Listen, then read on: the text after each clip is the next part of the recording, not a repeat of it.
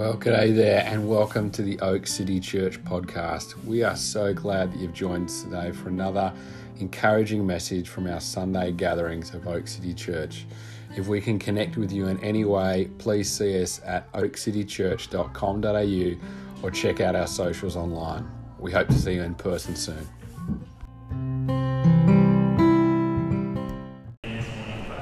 Even already today, we've heard a lot about the church and what we can do as a church and what we can be doing as Christians. And at Oak, we can doing it really important, but we don't want it to be doing for the sake of doing it. We want it to come from a place of being. We want it to come from who you are and who you are being with. It doesn't need to just be things that you do on a Sunday or through the week, but actually things that overflow from a place of intimacy with God and the Trinity is one of our values, and intimacy with one another. And so I'm going to get into this morning, but thanks Jonah for reading John chapter 5 earlier, and it is a great little snippet, but it comes after a story of a guy getting healed at the pool of Bethesda in John chapter 5. And often I've read this story before in disbelief. Really? You went up to the guy who's been crippled for 38 years and you're like, do you want to be healed? It just seems so politically incorrect, right? It's so out there for Jesus. I guess he didn't spit on it this time, so it's a win, right? But I really disbelief in that.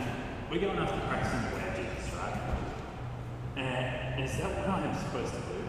Am I supposed to walk into place, pick out one person and go, oh, here's the kingdom of God. I don't think it is. In my 20s, I might have thought that. I thought, yeah, that's what Jesus did, I'm going to do it, I'm going to act. But now I'm just having questions about it. I'm like, how did you know it was that guy? How did you know what to say, Jesus? How did you prepare for this moment? What was going on in your brain? How did you even recognize that this was the moment? So today I'm going to open it up a bit, but as always we're following this theme of apprenticeship to the kingdom. And I was never an apprentice. I don't know if anyone here was an apprentice or is an apprentice still, but it can be a kind of a misplaced metaphor sometimes, but just think about people you've learned from in the past, I think. And this photo here, it doesn't mean much to most of you. You probably have no idea what it is. It means everything's Karen. She worked in commercial design. And this is actually from when I used to work as what I used to glorify as like a workstation technician. That was my title for myself. Other people would call it like a glorified IKEA installer. So we took flat back and I put it together.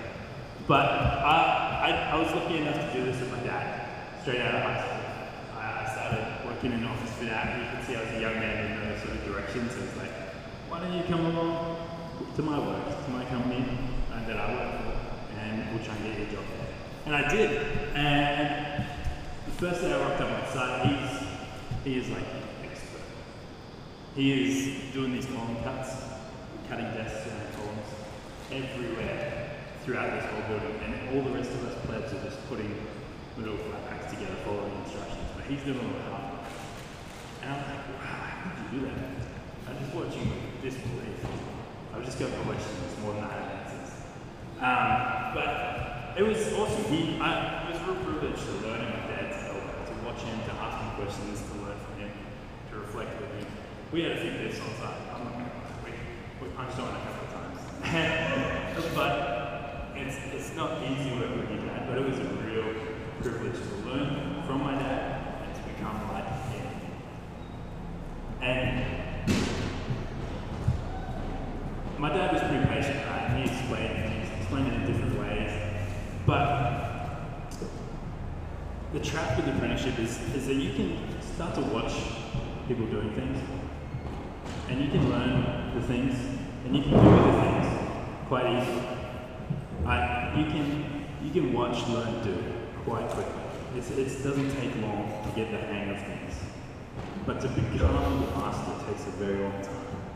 To become like the expert takes much longer. There are no shortcuts in apprenticeships. In carpentry apprenticeships or whatever, a couple of years, right?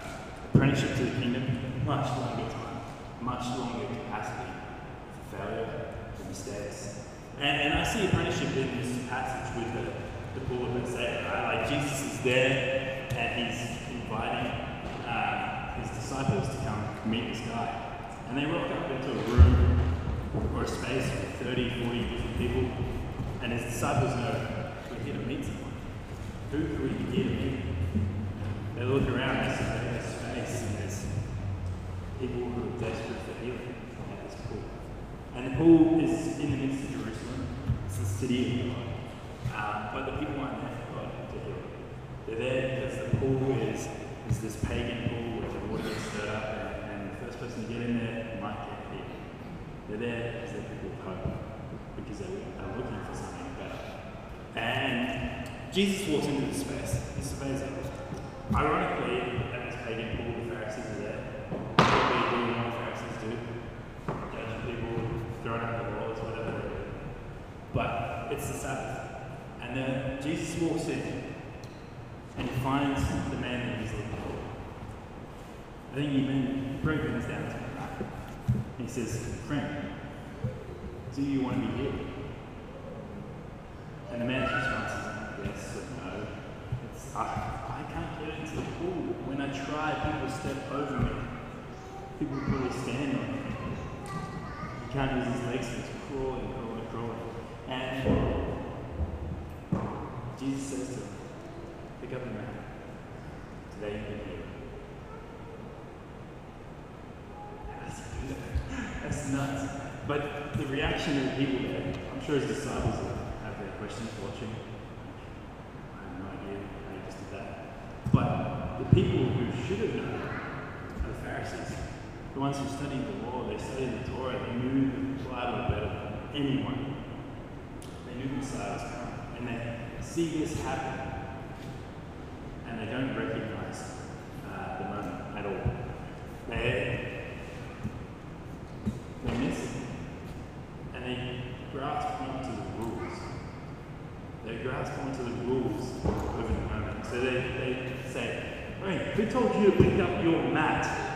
Who told you to pick up your mat? You can't do that. It's the Sabbath. It's our holy day. It's rest day today. No mat picking up. And he's like, the guy who just healed me. They completely and utterly missed the moment. Right? They completely missed that Jesus was there. This guy who'd been paralyzed for 38 years just stood up. He probably danced. He did a little kick, you know. Whoa, I'm free. I can walk. He just got his life back.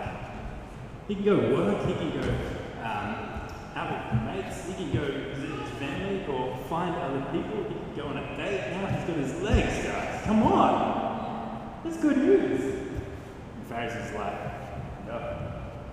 Put your mat down. Not today. Pick it up tomorrow.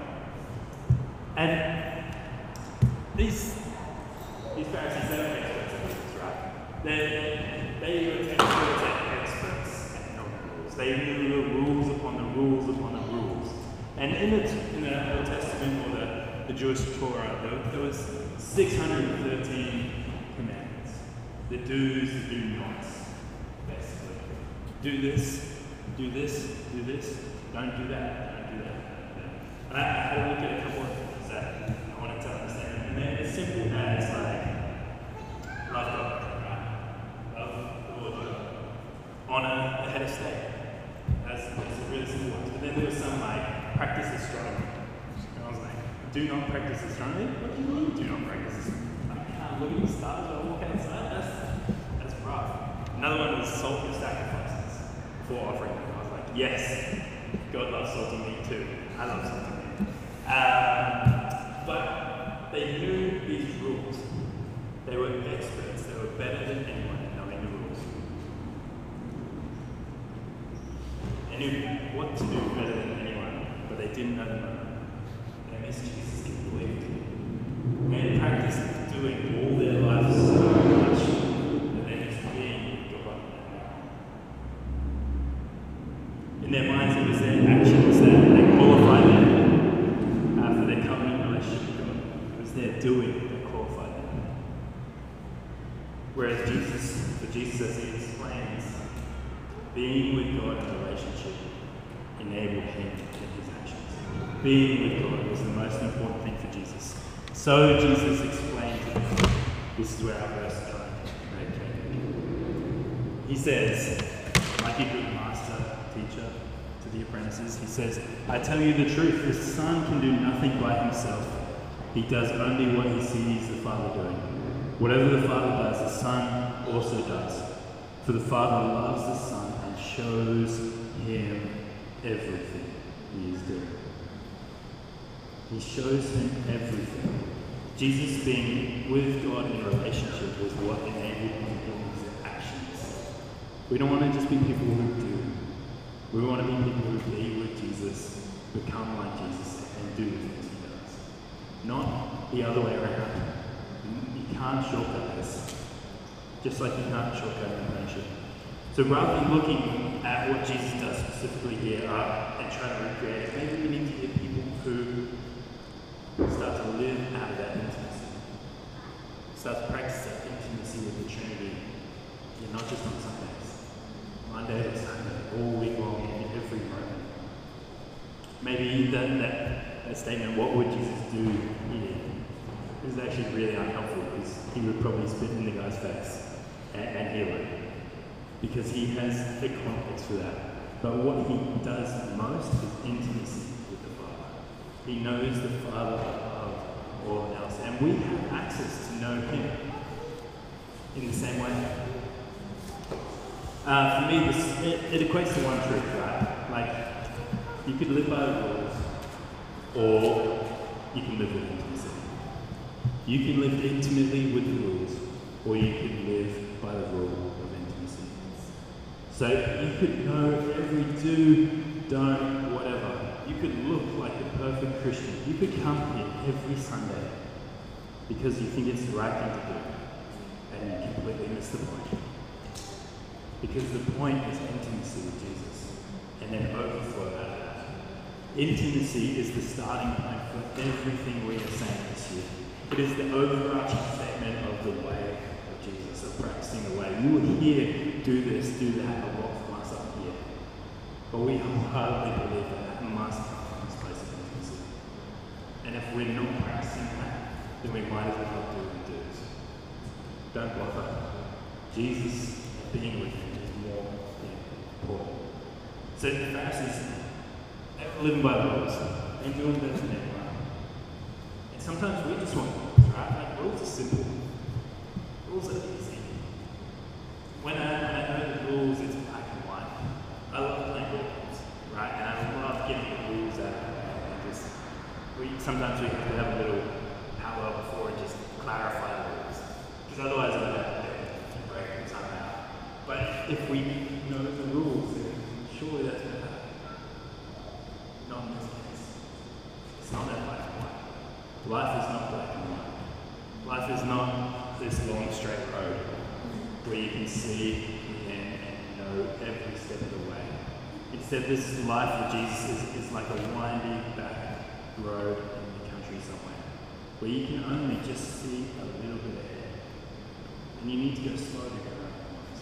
You need to take your time, because being with Jesus, it's all about dependency. It comes back to this word, dependency. Who are you dependent on in the moment? We can live moments knowing the right thing to do. But it comes back to more, what does Jesus want to do in this moment? Jesus, where are you in this moment? Start to ask more questions, guys. I genuinely believe conversational prayer is the key to this. You can't just jump into a deep level of intimacy. You need to build a relationship. And it's something that will come over time. But the invitation is there, and it's not a rush. This is a lifelong apprenticeship. But it's a hard pull, right? In many ways, I want to tell you that the rules, here are the rules, do this, and you will get it. But it's not. There are no shortcuts to this. It's literally just getting to know Jesus, being with him, and becoming like him from that place. It's this holy like road line. It's really discouraging. So I'm sorry, but it's great. It's living in the grey. It's not black and white. And there is, but there is hope, right? I think when I look at the disciples, I see hope more than anything.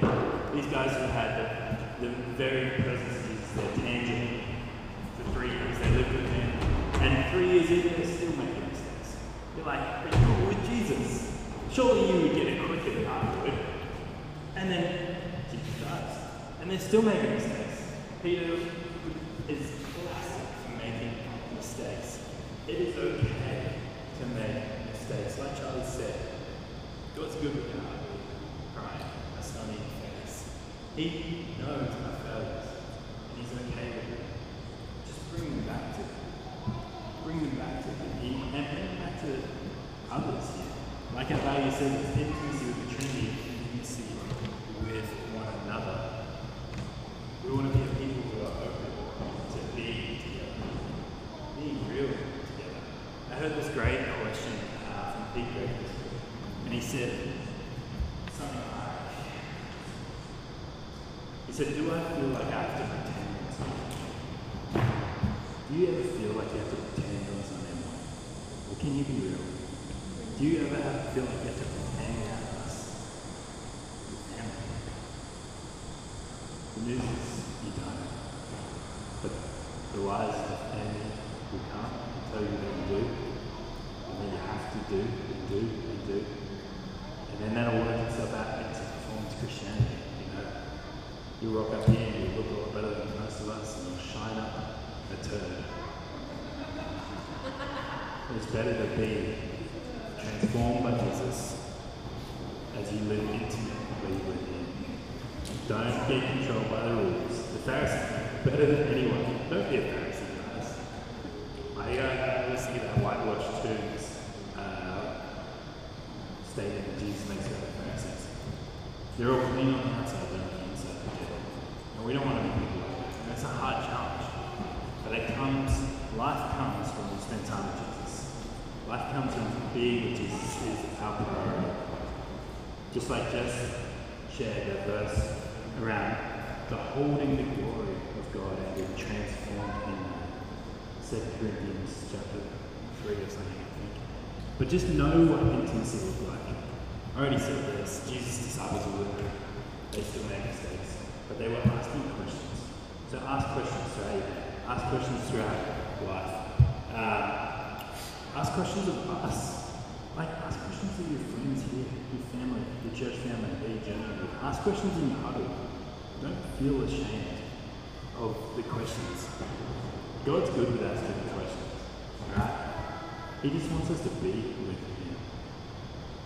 Every time my daughter just comes to watch TV, she just snuggles up right next to me. That's what God wants. He just wants us to be with Him, to be children with Him, wherever we are, in every moment. And that's that. Give me some space. But God's not. He wants you to. John Mark Comer says you become what you give your mind to. In his recent book, Live No Lies. You become what you give your mind to. Whatever you're watching, whatever you're consuming, whoever you're asking questions of, that's what you'll become. And you do it vocationally. Like, I will look for a mentor in my vocation. But in my faith, would I do that? Maybe I should. Maybe I should. But more likely, like, my heart jumps around. And God is wholly concerned with our heart, not our hands. He is after our heart, guys. And my heart gets given to so many things so easily. Just like the recent thing, I got a 4-wheel drive recently, and I'm just like camping, 4-wheel drive, that's my jam.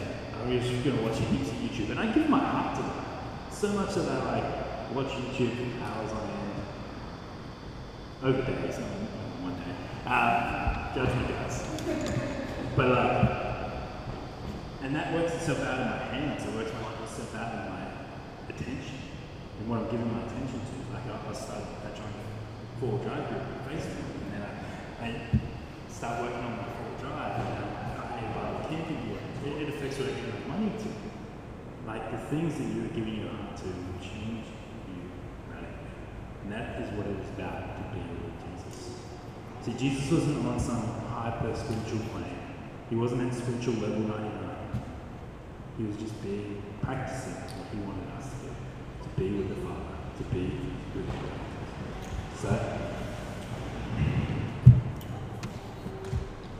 So that's it. But Pete Scazzero says this: when we commit to being before doing, everything changes, slowing us down and radically shifting our priorities and those we serve. What we do is important. Don't hear me saying different. But who we are is even more important. Who we are. Who are we being? And you become who you hang out with. Hang out with Jesus. Spend your time there. Spend your time in your huddles or in your small groups or in your Bible studies. Spend your time Monday nights on Zoom. Become like those people who are going in there. And I say that humbly. I am going in there, but it's serious. Look around the church and go, oh, that guy spends a lot of time with Jesus. So she gets it. Maybe I'm going to ask her a question. Maybe I'm going to be vulnerable and open up a bit more. I know I do that internationally as well. We have this incredible gift in this generation where we can see people from around the globe who are doing this. And Pete Greig is one who I mentioned earlier who asked that question. Pete Scazzero is another one. We can access them through podcasts, through books. You can spend time with renowned people, but spend time with people here to becoming like Jesus. But look for people who are spending time with Jesus, who are being with Jesus. The rule of intimacy, it's ultimately worked out in our being, not our doing. And I want to leave you with this image here of hand in hand. God isn't calling us to do things he hasn't done. He isn't calling us into places he would never go. He wants to walk with us, walk alongside us, hand in hand, moment by moment. The key word is dependence. Just like my daughter, if she's afraid, she'll grab my hand. If I want to cross the road with her and if there's danger, I grab her hand. We are to live hand in hand with the Trinity, Jesus, Holy Spirit, and Father, to live dependent lives upon them because they want to help us moment by moment. They want to lead us in this intimacy. They want to show us the things that the Father is doing moment by moment. You can't see around things, guys. Slow down, take your time, walk hand in hand with the Father through life. And ultimately, that will begin to shape the way we live and overflow into the world around us. So, let me pray. I know it's a bit heavy. It wasn't that you can do this and you'll have life message. This is the one thing, the grey area, where being with Jesus will overflow into the whole of your life. So let me pray for you. Jesus, I just thank you that as difficult as this being piece is, as grey, as messy, as murky as it is, we are welcome in your presence anytime. Hebrews 4 says that we can approach the throne of grace and find what we require for our time of need. And Lord, so if we need more intimacy with you, I pray this morning that you would help us find that. If we need more intimacy with others, I pray that you would help us find that. If we are looking for a teacher or a mentor or a master for this apprenticeship, Lord, I pray that you would help reveal that person in this moment, in this day, in this week. But Lord, let us remember you Monday to Sunday. Let us live hand in hand, fully dependent on your leading, on your presence, on your impact, on your intimacy. For there is nothing we can do, Lord, that doesn't flow from knowing you first. It doesn't flow from being with you. So, Jesus, thank you so much for living this way, for dying for us, and opening a way for us to live in your way. And it's in your name I pray. Amen. Cool, guys. I think Charlie's gone. Everyone's gone, so I'm so excited. Yeah. Coffee! Yeah. Thanks, guys. Appreciate it.